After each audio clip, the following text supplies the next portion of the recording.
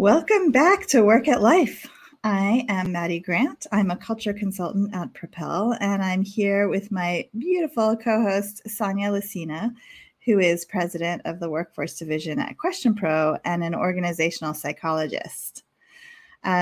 Welcome to all our regular listeners and also all our new listeners. If you don't know, Work at Life is a show for everyone, whether you're an employee or an employer who believes that work should be fulfilling and allow us to learn and grow, given that we spend so much time working. So this means that on this show, we explore a ton of different topics related to both work and life in general. But what's different about our show is that we like to look at burning issues through the lens of both the individual and the organization. And our passion is about fulfilling work-life integration, let's say.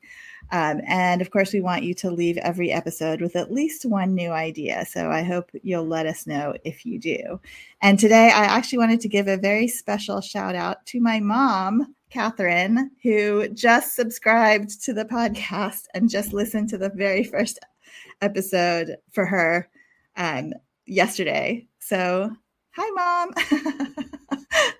Anyway, I'm going to pass it over to Sonia to kick off our great conversation today with our usual data point. Thank you so much, Maddie. I'll kick off the data point and then I'll turn it back to you to introduce our fabulous guest, since you two are friends. And although he's made such a phenomenal impression on me already, I wouldn't even do it justice like you would be able to.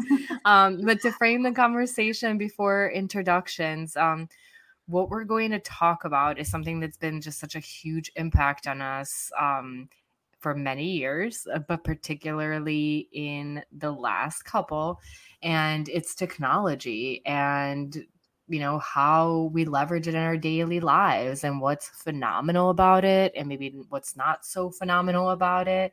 How do we experience it? Are there things we want to work on? I mean, all kinds of stuff. And it's certainly something that has been a hot topic for a while and continues to be, especially as we, continue to explore the future and how we want to go back to the office or not the office and the work styles, etc. So one of the questions that we asked before our episode is, during the COVID-19 pandemic, how has the amount of time you've spent on the internet and digital devices been impacted?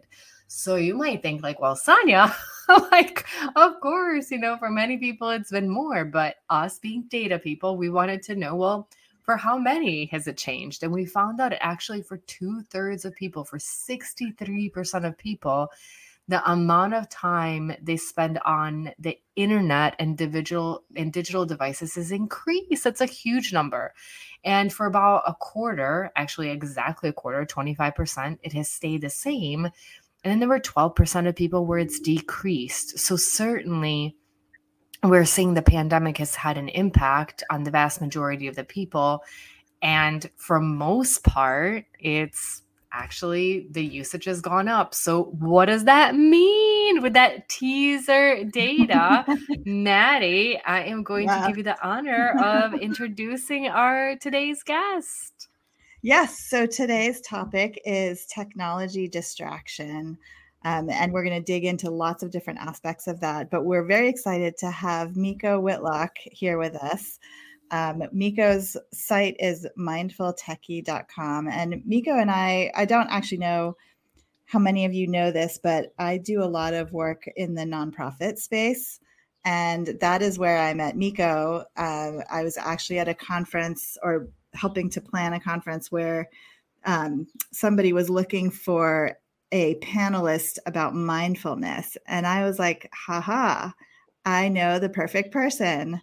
And so Miko at the time was at the very beginning of his journey into the whole topic of mindfulness. And since then, he's become just an amazing consultant and trainer, and he helps lots of organizations to think about mindfulness, and specifically mindfulness related to technology overload, technology distraction. And I know that, we all feel this at times. even if we love technology, which I definitely do, I know Sonia does, like sometimes you're just like, oh my gosh, like, can I just turn everything off and go like hide in my bed, basically. So Miko, let me turn it over to you just to give a little bit of, bio background. Tell us about yourself a little bit, and then we'll kind of dig into the discussion. Absolutely. Well, thank you for having me. So I am Miko Marco Whitlock. I am the founder and CEO of Mindful Techie, also speaker and trainer on workplace wellness. And I work specifically with change-making organizations. So these are organizations that are making a difference in the world for people, animals, and or the planet across sectors. My background is primarily in nonprofit and government work. And that's how I actually came to this topic, because in government and in nonprofit, we are deeply passionate about the work that we do, but sometimes we give of ourselves so much that we have nothing left over for our friends, for our family, for life outside of that. And so, as you mentioned with the mindfulness piece, I take a mindfulness-based, holistic, and trauma-informed approach to the work that I do. So this is not about just the latest tips, tricks, and hacks, but really about diving a little bit deeper into what's our deeper intention, what's the root cause of the challenges that we're dealing with, and how can we put in place solutions that are actually going to be sustainable over the long term, as opposed to a workshop that inspires you for a day or so and then you're back to where you started. Well, and speaking of that, would you mind sharing a little bit of your story, like how you came to this? Because I know when we were preparing for this podcast, you told us this story, and I didn't know about it before, and I just thought that was just really just impactful. So I think our listeners would love to hear it too. Sure. So I was a latchkey kid from the age of 5 years old, raised primarily by a single mom. And fortunately for that experience, I took a lot of positive things away from that. I became really independent and self-sufficient at a very young age. And I carried that through my schooling and throughout my early career, and even so now. And part of the reason that I've dedicated my career to servicing the folks that I work with is because I wanted to make life better for people that were similarly situated. I wanted to help support the people who are actually doing the work, who are out there trying to change systems and adjust systems so that everyone has an equal opportunity to have a successful and full life. And so that's really what drives me. I think we all have I think we have the right to live a fulfilling life at work and outside of work. And I want to do my part to help people do that. Amen. And it's so aligned with this show, because that's exactly the purpose of this show, from a different angle, of course, than yours. But, we also believe that work needs to be fulfilling and needs to be connected in the right way to life outside of work. And there's just, heart. So, Sonia, do you want to share our second data point now, just to kick off the rest of the conversation? Yeah, absolutely. So, again, as we were thinking about this conversation could be hours long. So it's always a challenge to say, what do we highlight? And one of the things that we were talking about is, again, the different impact. And I know I was mentioning the use of my devices and framing that in such a way as on every Sunday, I get a summary. Did my usage go up or down? And what was my average use on my phone and my iPad? And I feel like it's always like, oh, that's so much. It should be less. And I've realized that when I think about, what is that reaction, is because in some ways we frame technology as this, you're not using your time effectively. Are you on social media just browsing mindlessly? But then in many ways, it's like, oh, wait, like I talk with my parents on my phone every day. I actually read on my phone and my iPad because I live in Argentina and my English is so much better than my Spanish. And how fun is it when I see on social media, somebody recommend a book and I'm like, oh, I need to read that. And in one click, I have it. Like, I don't have to wait for an order, to come in mail or anything like that. And so when we were asking people, I'll bring up the other question. This is another parallel that I drew, is like, well, one, there's there are many things that we do with technology that are very positive. And two, when they're not, we were just talking about, I always mention that I say now relatively new mom because my kid is like 3.5. So he's definitely not a newborn. But yeah, but I still feel like I'm figuring out so many different things. And anytime something changes, it happens. I'm like, I look around, I'm like, am I the only one? Does this happen to other people? Is this normal? Or like, what level of not normal is this? So it's always nice to know what's going on with other people, how are other people experiencing different things, and in this case, technology. And so one of the questions that we asked is, in which situation do you frequently find yourself checking your digital devices? So for example, your cell phone, your tablet, watching TV, etc. And so this was a select all, right? Like, what are all the different situations? And 54% said that they check their phone in bed. And I remember reading articles that were saying or one article just left an impression on me. And they said, if you have a significant other, really try to make it a goal as much as possible to touch your significant or have your significant other be the last thing you touch before you go to sleep, not your phone. It's a much better. And so I feel like every night that goes through my mind is I'm doing the last round of checking in on things. I'm like, oh, put the phone down. And so 54% of people said they check their phone in bed. So, for any of you that you're doing that, you're not alone. Another one was while waiting for something or someone. That was another 54%. And I feel like I see that in my daily life, like people outside of a store, people, at a gas station, people waiting for a bus or a train. And then we were having fun with this one before getting out of bed. 48% of people said that. And for me, a lot of times I'll watch these shows or movies and it takes me forever to get out of bed. I don't like to. I love to sleep. I love my bed. I love my pillow. And so, after the few snoozes, with one eye open, I'll check my phone and it's usually okay, I'll check Slack, I'll check email, I'll check Instagram, and then I'm good to go. And it doesn't take very long, but I'm just well, it's probably not maybe the best way to start. And also sometimes when it happens, I'm still partly asleep and I'm like, wait, was that an email? Was it a Slack? Where did I see that? Did I dream that? What? But I'm glad I'm not alone. And then this one was definitely a party pleaser when I ran this data through our Slack integration at Question Pro, because my colleagues can see what questions are asked and how the data comes in.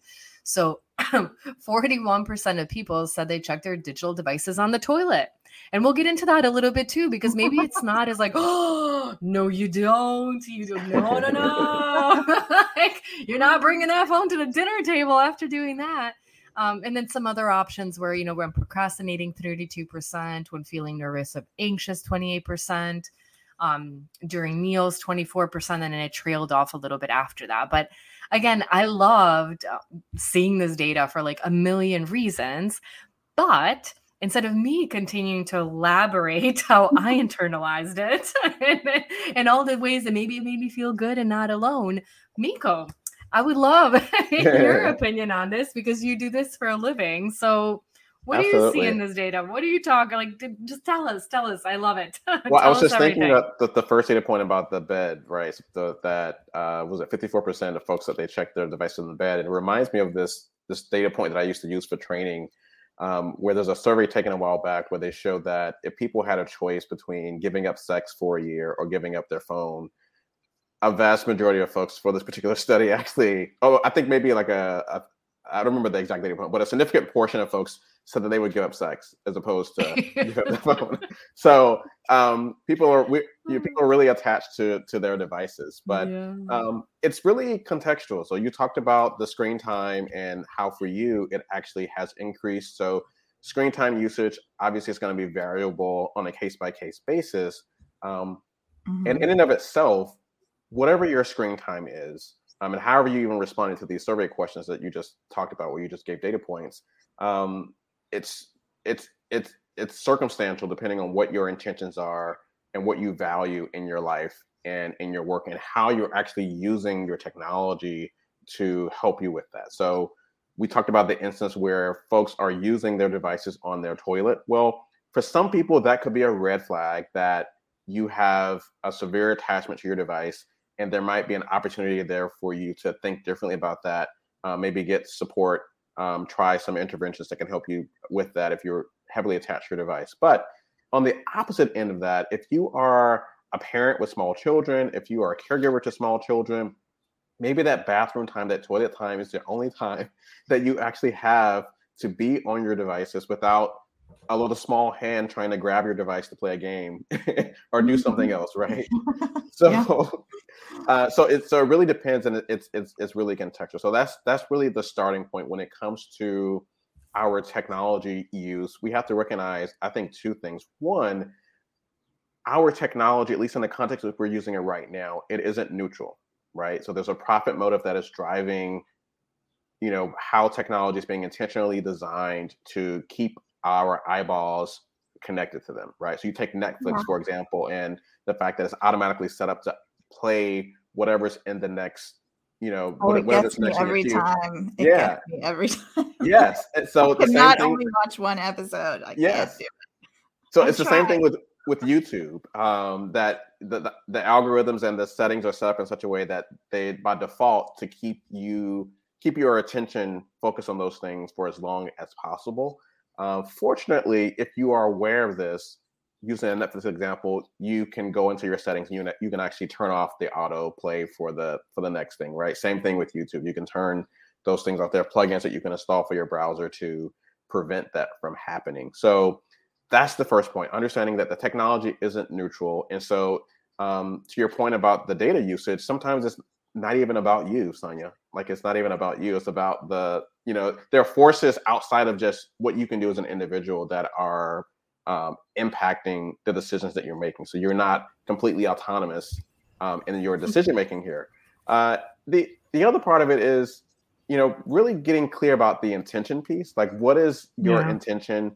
We talked about this with in the green room about screen time for kids, and how during the pandemic, lots of parents were sort of freaking out, like, oh my God, screen time is increasing. Like, I'm working, and my kids are, homeschooling, and I have no choice but to give them access to the tablet and computer for the entire time. And so, am I a bad parent?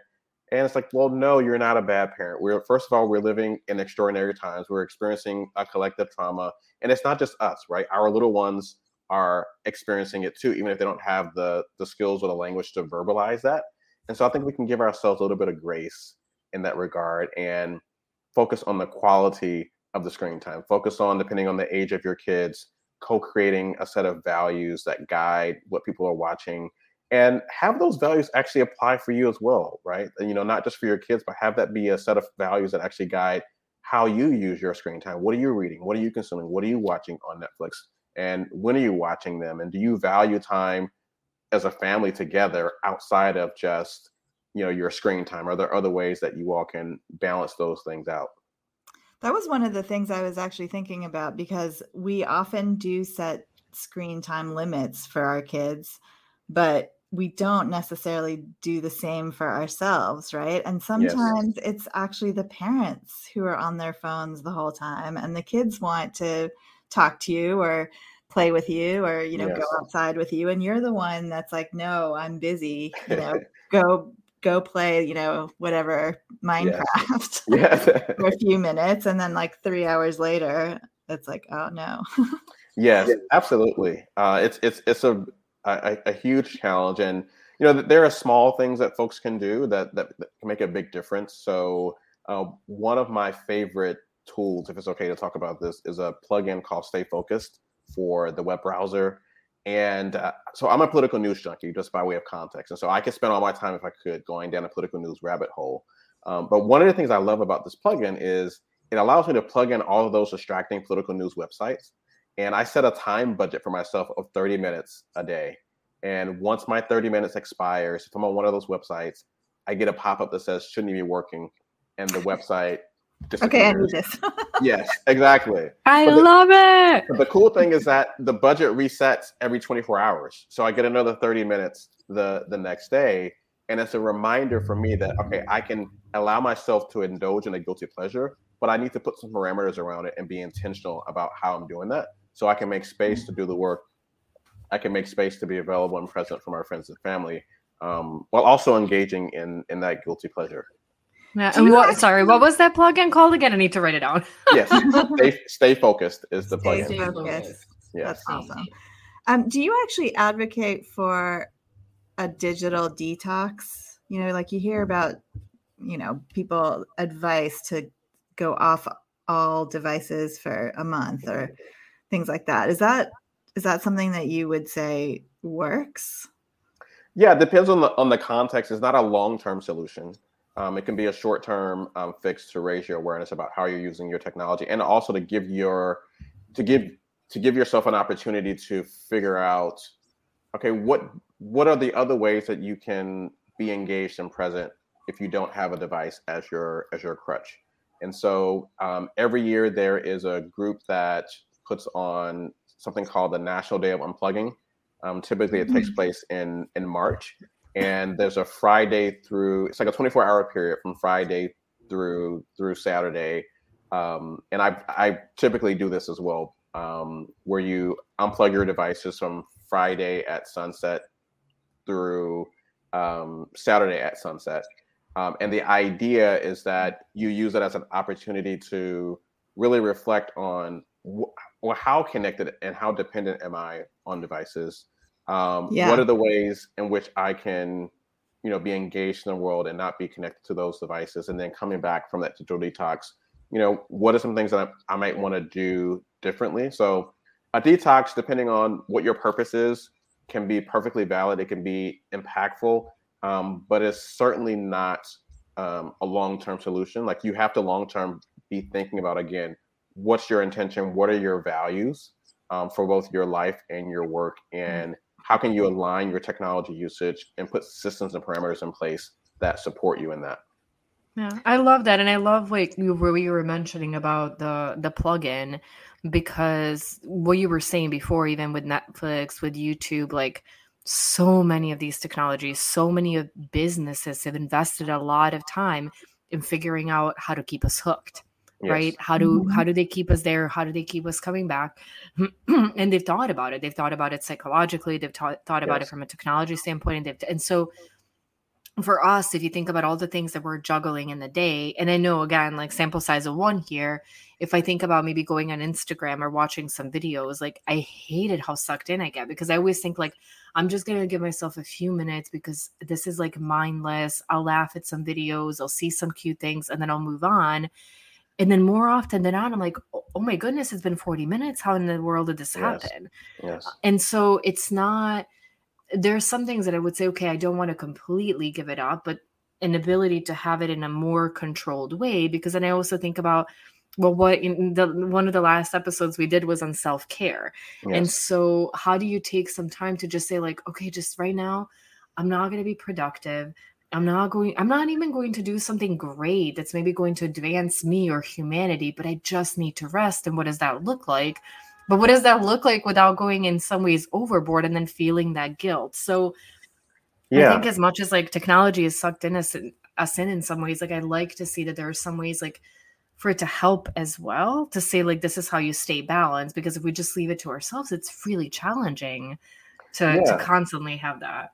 Yeah, and I think that in the context of what you just described, like there's so many small things you can do just in that scenario that make a big difference. So for example, both the Android and Apple devices have the ability for you to set time limits or reminders for different apps. And so, on your iPhone, for example, if you're using an iPhone, you can set an app reminder for, okay, if, my budget for Instagram is going to be 30 minutes. If I go over the 30 minutes, send me a reminder or pop up a reminder, let me know that I've exceeded my 30 minutes and that, obviously you can bypass that, but this is sort of, you need something to sort of interrupt that, right?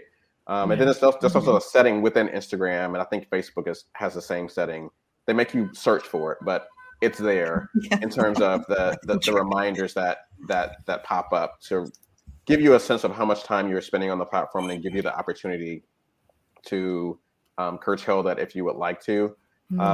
In the family setting, I think if you're just talking about your values, I think that's something you can add to that. Like, how much time as a family do we think is healthy in terms of how much time we're spending in front of our screens? And also having an explicit sort of understanding and list of, okay, well, here are the non-screen time ways that we engage as a family, and encouraging your kids to be a part of that process with suggesting fun ideas for how you can do that, and actually holding each other accountable. That's a very, a very powerful way to leverage the technology, but also leverage the power of accountability in people as well.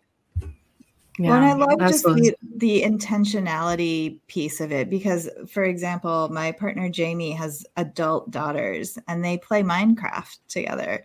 So in one sense, they're all in different cities, like they're just playing a game, but it's almost a weekly habit. And in playing that game that they all know how to play, they've been doing this for years, they're chatting, they're having actual valuable family time. Yes. Which is really, really nice to see, just even with, if I'm in the background washing my dishes, Sonia. But so we're almost out of time, but I didn't want to leave the conversation without asking you a little bit about Zoom fatigue in particular, because I know we've been talking about our own devices, our phones, and things that, we kind of keep in our pockets all the time. Yes. But a lot of us are also tied to technology for work. Of course, we're in meetings all day long. Yes. And specifically on Zoom, which we now know there's a lot been written about Zoom fatigue, and the idea that being on video conferences all day is actually really exhausting. Yes. So, tell us your thoughts about that and any kind of tips to when you can't just not go to a meeting. Absolutely. I wish. So there is research from Stanford University, in particular, that's the set that I'm the most familiar with, that talks about the impact of Zoom fatigue. And the bottom line is this: the research shows that being on camera back to back and trying to make up for the gap that we miss in terms of social cues and that type of thing when we're in person is very draining mentally and emotionally. And so one of the recommendations related to that is to consider having cameras off or cameras optional meetings if you actually truly need to engage, being intentional about if you need to be on camera, being clear about why you want people to be on camera, what's the purpose of that. Maybe it's for the first part for a particular group exercise, and people can turn their cameras off. There are things people can do in terms of indicating in the meeting invite if something is a camera's optional, cameras for part of it, a camera's on for all of it. And that's a good idea. Yeah. And something that's interesting about this, what the research shows, is that the impact is particularly acute for women because we have different standards and expectations about what we require of women in terms of their appearance, right? And so lots of women feel pressure to have their hair done and to do makeup. And those are things that, as a cisgender man, like, I don't have to think about those things, right? And so those, in terms of equity, we want to be thinking about those, particularly in the context of the workplace, and given how, I guess, in some ways more dramatically, women have been impacted overall by the pandemic. And, the two final points I'll make about this is, one, this concept of knowing your Zoom number, right? So your Zoom number, essentially, as I think about this concept, is knowing what your cap is on a number of Zoom meetings you can have in a day or in a week before it actually impedes your productivity in other areas of your work and in your life. And so this is something that you could talk about with your team, with your supervisor, and maybe you all can come up with some framing or values around this as an organization or as a team, and use that as a rubric to help people to be intentional about scheduling meetings, knowing that, okay, well, this is our cap, this is what we need to do in terms of number, and also length. Right? We can think differently about the length of meetings. The default setting for Gmail and Outlook and for a number of meetings is to schedule in 30-minute to hour-long chunks. Well, you can change those settings so that a 30-minute meeting becomes 20 to 25-minute meetings, 20 to 25-minute meetings, and then a hour-long meeting becomes maybe a 50-minute meeting. And you're giving people 5-10 minutes back of their time. And that adds up over I do that. I do that very intentionally, because otherwise it's just back to back, and then you barely have time to eat anything or go to the restroom or pet your dog or anything. Absolutely. Yeah, that's just, it's the other thing. It just reminds me of, should this meeting actually be an email? Yes. kind of trope. And then could this meeting actually be a phone call? Because it's like we've stopped doing our group calls now because yes, we all seem to just be on video conference all the time. Absolutely. And it's such an important point about picking up the phone. And I think the other point is thinking about our meetings. I've over my career been in a lot of meetings where people just sort of regurgitate updates. And that's great. Yeah. I'm glad to know what you're working on, but is that really a great use of our time? Like, could we be using this to actually make a critical decision or talk through, a strategy, or even do co-working, right? That's something else we don't take advantage of technology enough, is to, particularly in the pandemic space, to actually use the space. People are burnt out. Maybe they haven't had time to read the agenda or to read the supporting document. What if we actually did that together and co-created and co-edited in live in real time and made better use of that, as opposed to just doing rounded updates for our meetings? Yeah, I love it. All right. Well, I think we're like over time. Sonia, do you have any last thoughts? A million, but I will keep them to myself for the next conversation. No, thank you so much. This was just thought-provoking, insightful, comforting, like all I could keep going on, but really, really appreciate you sharing your insights and your experience and your advice. I think I'm certain I could probably say that in this situation, every one of our listeners got at least something out of it, something that they, would perceive differently or do differently or think about differently. So that's all. Just thank you so much for everything that you brought today. Yes, thanks for having me. And I know there's a lot that's been covered. I always urge people when I do trainings, just pick one thing. There's a lot we talked about. You don't have to do all the things. Pick one thing and start there. Love it. Great. Well, thank you so much again, Miko. This was a really wonderful conversation, and we will see everybody next week.